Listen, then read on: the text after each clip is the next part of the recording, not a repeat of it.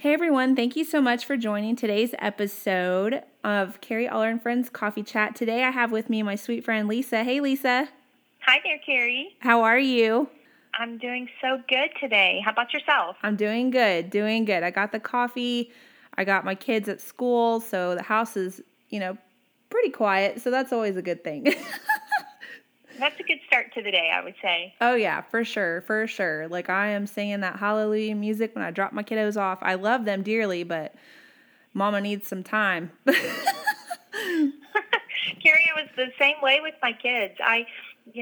They're grown now, but our 4 kids, they were, I don't know, the homeschool generation was really popular when my kids were little, but I could not do it. I was one of those that by like July 15th, I was like, when is the school going to open again?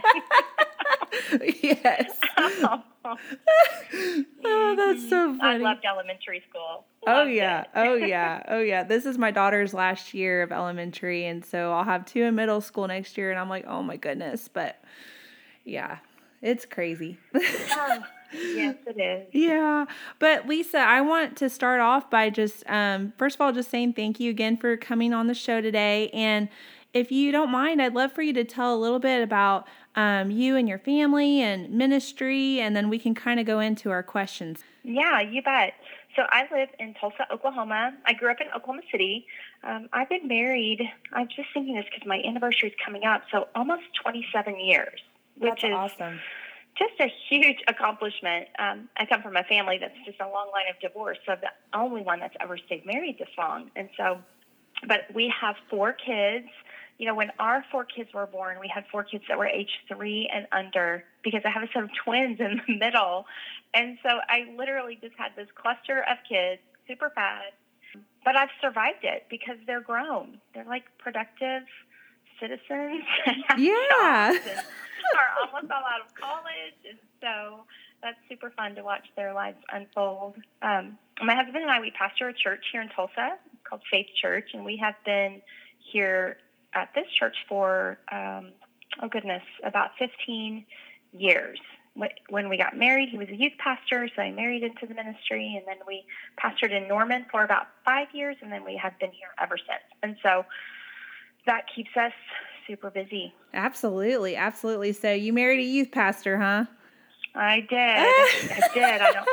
I always say I fell in love with the man. I had no idea what I was getting into with ministry. I just was completely clueless. I wasn't raised in church, so I wasn't one of those that set out to like marry a pastor or had aspirations of being a pastor's wife and being in ministry.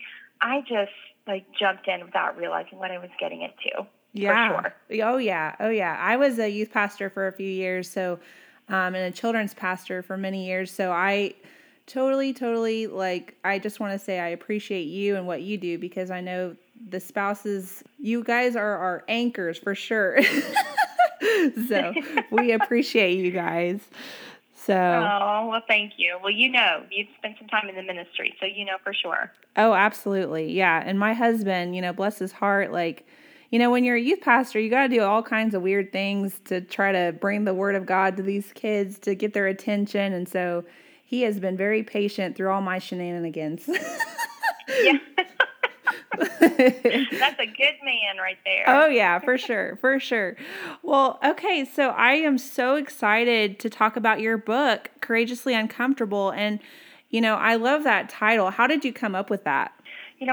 I didn't have the title when I was first writing, or I was one of those that I threw around a lot of different things and couldn't figure out where that title was going to land until I was about 3 chapters in, and I just realized that as the direction I was writing and how I was going is that we are always trying to move forward, and we're held back when we are not moving forward because we're uncomfortable. And so I just realized that if you're going to live the life that God has planned for you, like your best life, you're going to have to move forward in courage even though you're uncomfortable. And so I just kind of kept coming back to that. You have to go even though you might not ever be comfortable with it, because that was my life. Every time I step on stage to speak, I'm still uncomfortable, but I'm trying to do it with courage in spite of that. So it just kind of meshed into that. And once I I wrote courage and uncomfortable in the same sentence, it just kind of hit. And I thought, that's it.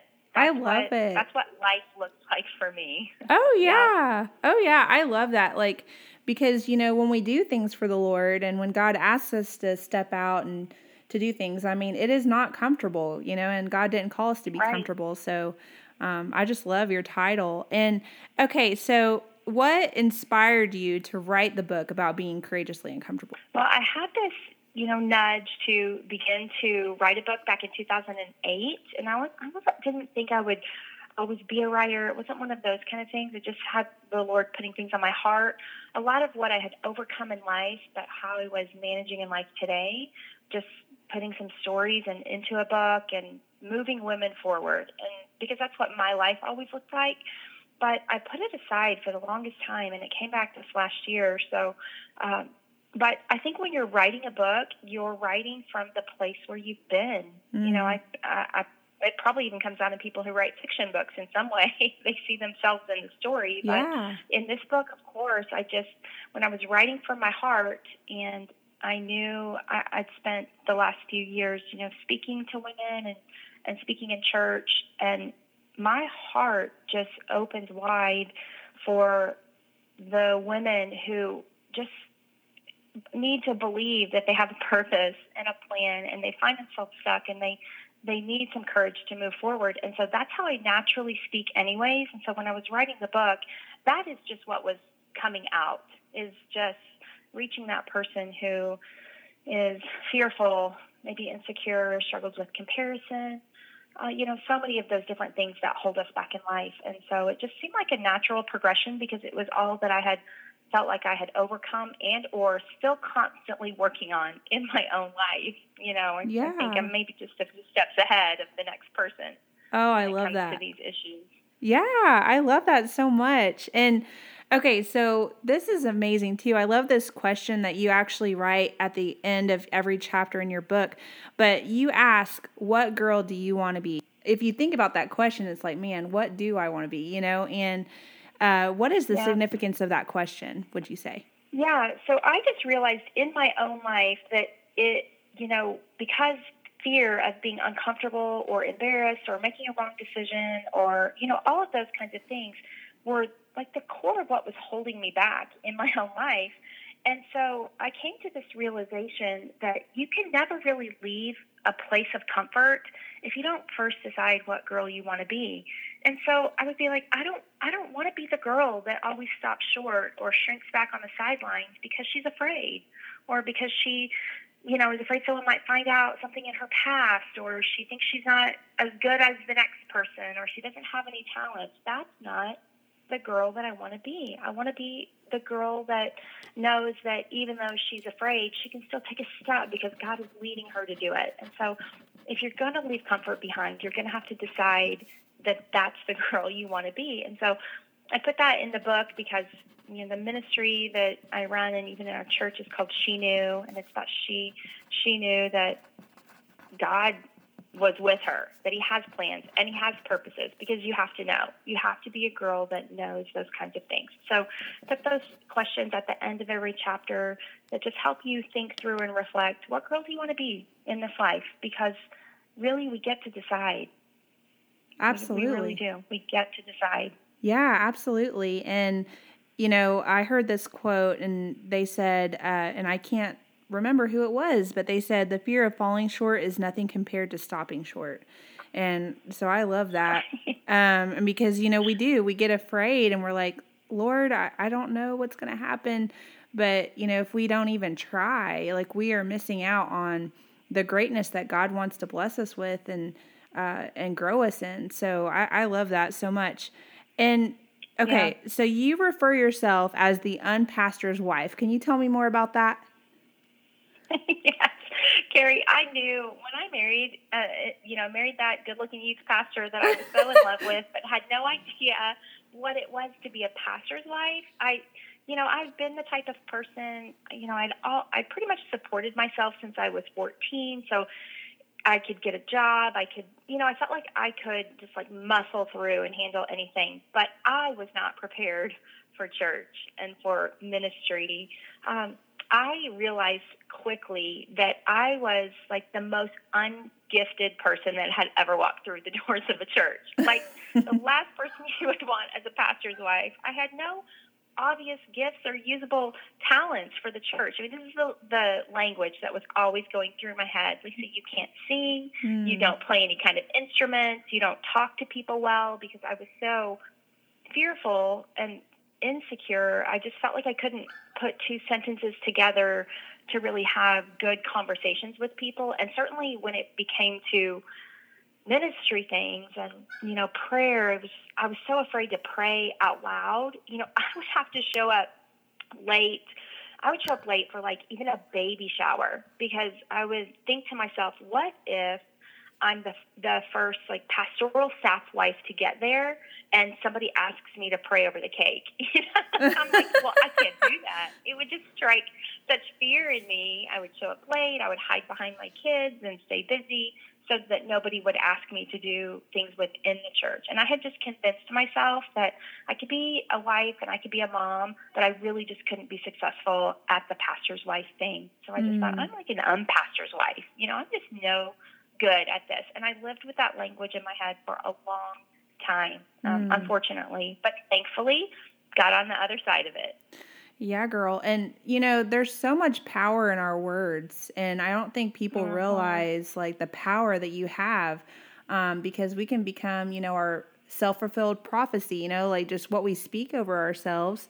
Man, the unpastor's wife, wow, that's really powerful, girl. Yeah.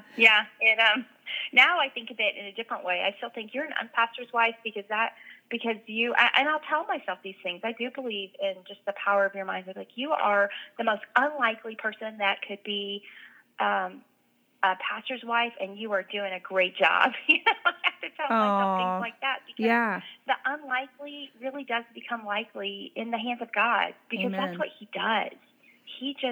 Nothing is impossible, and He can just take the most unlikely girl and put her in places she never even dreamed she could be. Amen. And, you look at Jesus's like family tree, there's many unlikely or unusable people in the family tree there. And in the Bible, just all these people that God used in a big way that, in our mind, and in the world standards would be unusable, but God does use us. You're right. Yes, He sure does. That's amazing. Well, okay, so you talk about overcoming a past of alcoholism, abuse, and abortions after years of hiding the truth. How did you find the courage to speak about your past, like when you go to talk to people and in your book? Yeah, when you're held back by fear in your life, and certainly exposing painful choices, and, we all come with some kind of a past, and I brought it into the church and thought, wow, I'm going to have to hide this forever, because nobody will ever understand where I came from in life. But as I just began to sit in front of one woman at a time, watching other people slowly start to show up or say something, I realized just that power we have in realizing that we're not alone. And so I learned in my life, as I began to just share, I think it's like a process of simple vulnerabilities. Like, sometimes we can't just dump our whole life out there. Right. But as we begin to give over a part, understanding that it's not about us, it's helping somebody else, I really had to get on the other side of me. Lisa, it is not all about you. It's about what God can do through you for the benefit of other people. So I just had to get to that place. But as I began to say things about my past and what I had been through, and watch other women think, wow, I had no idea. And if she can, I can too. And I can deal with this because here's an example of somebody who did. Those kind of things became a powerful driving force in my life that allowed me to get over myself and my fear and begin to step out there.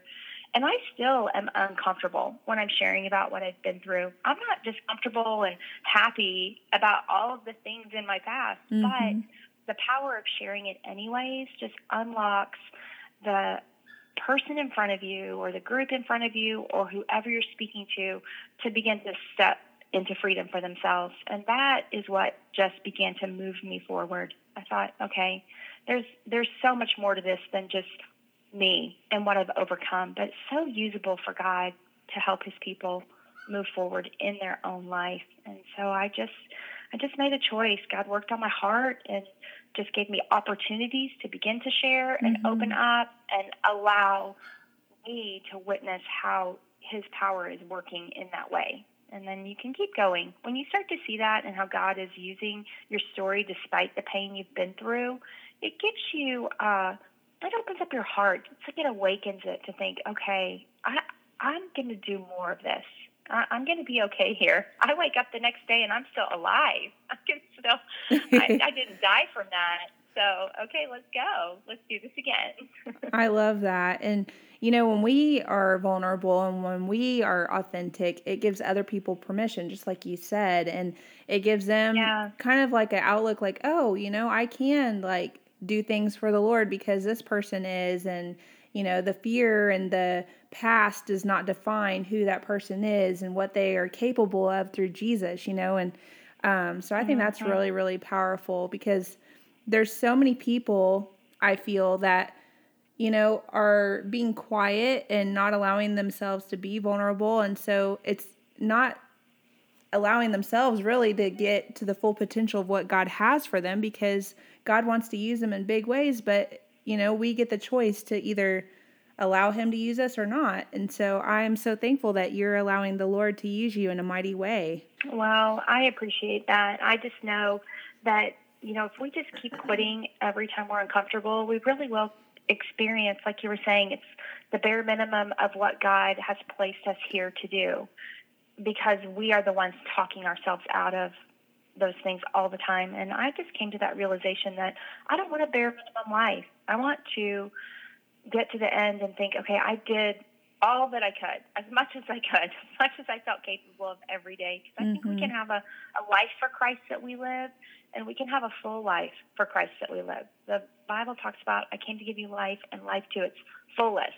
So we can get to the end of our life making lots of excuses of why we didn't, or we can live that full life trying to press forward and say, yes, I did what I could, courageously, uncomfortably, but I stepped out there. And that's the life I'm seeking, because that's the life that isn't about myself at the end of the day, but about all the people that we're surrounded with. Amen. I have this question for you, and I know that, I think about this question too in my own life, and I'll give you my answer in a minute, but I want to hear what you have to say, okay? So what advice would you give your younger self? My younger self, there's so there's so much. I'm such an overwhelmed person, fearful person, all of those things. I think I would try and relax and say, okay, it's not as big of a deal as what you're thinking. There's so many times I just want to say, okay, listen, you are putting way more emphasis and energy into this thing than in what it needs. And so there's so many things like that. But I really think what I would tell my younger self, especially like 20-something-year-old Lisa, when I first had my 4 kids and married into the ministry, like my view of God now and how he works in my life and just allowing his power to work through me, like to pray, but when you pray, like back it with the power of the Holy Spirit, that what you're believing, what you're praying, believing what you're saying, believing. I think that was what was missing in that younger Lisa. I loved the Lord when I got married, and he had transformed my life. He had taken my sins, my past. I felt free. So I love the Lord, but I can't say that I was praying with any kind of a belief that God was actually now going to do it. It really is like being an unbelieving believer. So I wish that my kids, when they were little, knew the side of me that I am now. I wish that when I was praying with my kids at night, when they were young, and when I was just managing through my days with them, that I was believing in the power of God, not just who God is, and believing that he is Lord and that he saves us from our sins. But I wish that I could tell my younger self, listen, it's more than just that. You have to believe not just in him, but believe in his power.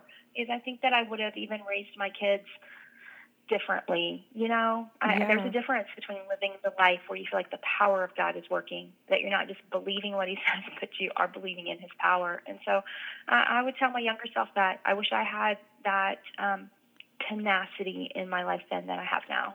Amen. I love that. Well, I love your answer. And, I would have to say, I would tell my younger self just to stop worrying so much and start trusting God and believing Him for the things that He's put in your heart, and be okay with not being okay. Be okay with stepping out of the boat and not knowing what's going to happen. It's going to be okay, and it all works out. And that's what I would have to tell myself, and to not people please. I've had a really bad case myself of people pleasing and, worrying about what they think, or did I say this wrong, or, and just relax in my own skin, be comfortable in my own skin. That's what I would have to tell myself.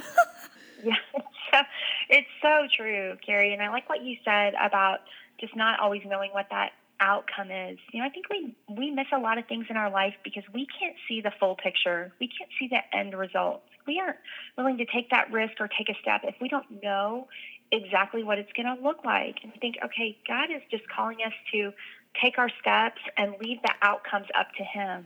And when we do that, it takes the pressure off of ourselves, because we realize the outcome is not even my responsibility anyway. God's going to take care of the outcome. He just needs me. For sure. He needs my willingness. He needs my obedience. He needs my yes. And then He's going to just script the rest of that for us. And when we can think that way, we really can relax, and it's less people pleasing, and it's less, it just takes the pressure off. For sure. That way. For sure, girl. So, okay, Lisa, what would you tell the person right now that maybe feels like the Lord's put something on their heart to do, whether it's writing a book or speaking or acting or whatever it is, politics or teaching or whatever it is, right. What would you say to those people? Yeah, I would almost say really what I just said. I had to learn how to really trust the way I knew that the Lord was speaking to me. And I tell the women, even in my own church, it looks different for everyone. But I recognize now that nudge. I always call it a nudge, because it's the way the Holy Spirit nudges me that you need to take a step. And I say, when that nudge is recurring in your life and it doesn't go away, then you are going to have to be willing to recognize that that's God. That's how He's speaking to you. He's nudging your spirit, and He wants you to do this. And you can spend your life ignoring that, or you can say, okay, Lord, I recognize that this is from you, and I'm willing to take a step. But those steps really do have to come from, and it's whatever you're doing in your career, a job change, a relationship that you're afraid of, restoration, politics, which would be an awful thing to have to do right now. I know, right? If that's your dream, then do it. You're right. But all of those things have to come with the steps, without knowing the full outcomes of what it's going to look like. Because we know that when we step, how often do we make a step and head in a direction?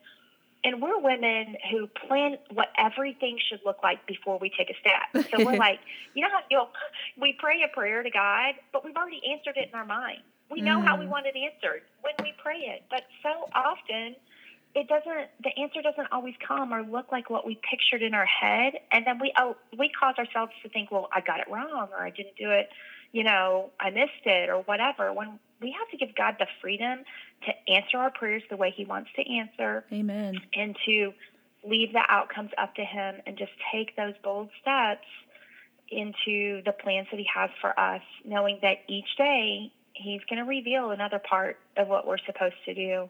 I think we just have to be, I believe in visions and dreams and goals, but I don't believe in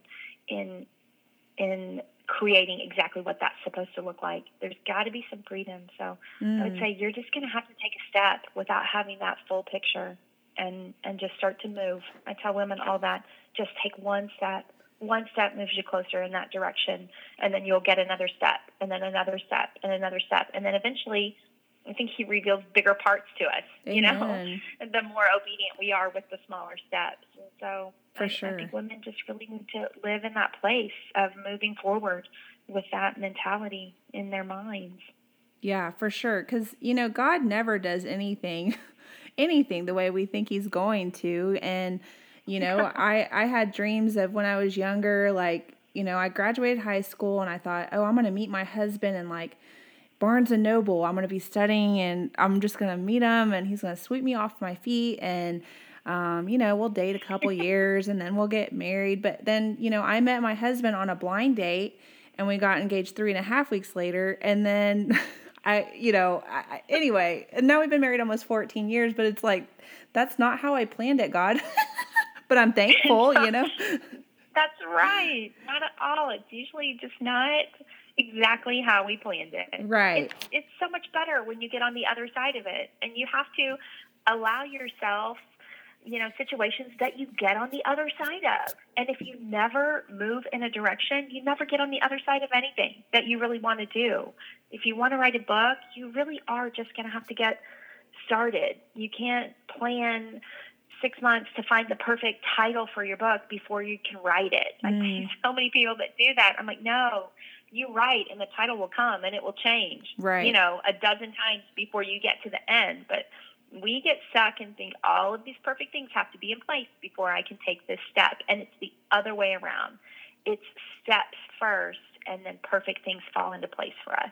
Yeah, that's so good. That's so good. And, I say this all the time too. It's like, when Jesus healed the blind, there's an instance in scripture where he's spitting in dirt essentially and rubbing it on their face. Like, that's not something I would do. But like Jesus, God does not do things the way we think, but he always exceeds our expectations, and he takes the unlikely things and uses them in powerful ways. And I just love the Lord so much for all that he does with that. What would you say to the one that maybe is feeling a little discouraged right now because, maybe they did take that step and maybe things aren't looking the way they thought? Like, what would you say to that person? You know what I think the most powerful tool with discouragement is in my life?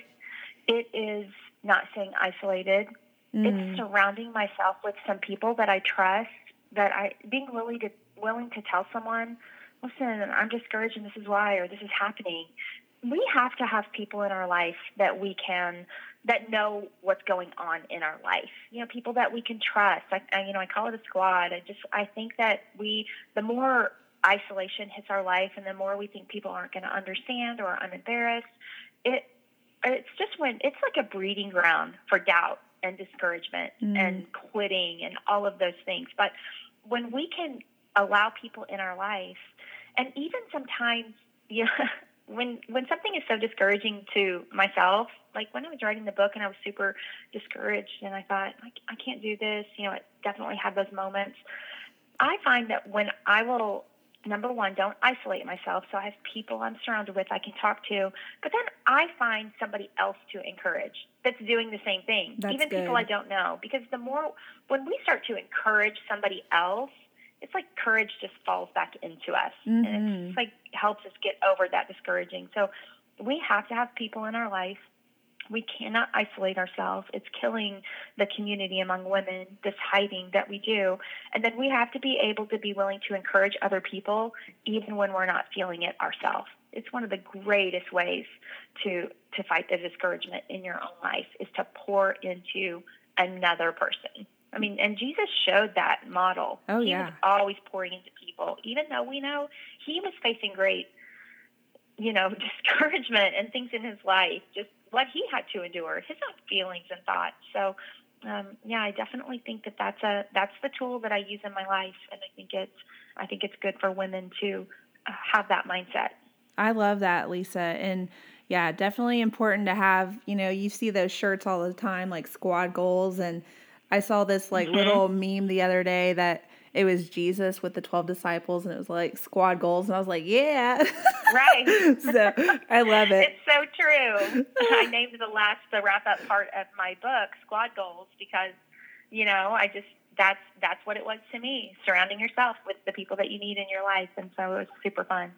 Yeah, for sure. Well, Lisa, I just want to say again, thank you so much for being on the show. And how can people get a hold of you through a website or email or anything like that, if they would like to book you for a speaking engagement or they want to find out more information about your book, how could they get a hold of you? Yeah, so they can visit my website, which is lisajgoins.com.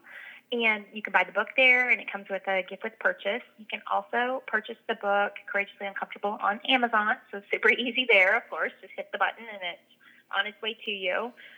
And I'm also on Instagram as Lisa J. Goins, and my email and contact information is in both of those places. And I love to connect with people, and so answer all the emails and messages, and just always look forward to hearing from women. So That's one of the things I love about this life. Yeah, well, you are just such an encouragement, and I definitely want to encourage people to follow you on Instagram. You're so encouraging. I just love you and your message, and what the Lord has put in you to share. And I thank you again for being obedient and doing what He's asked you to do. So thank you so much again for being on the show, and you guys check her out. Thank you, Lisa. Thanks so much for having me on today. It was awesome. Oh, thank you. Bye. Bye-bye.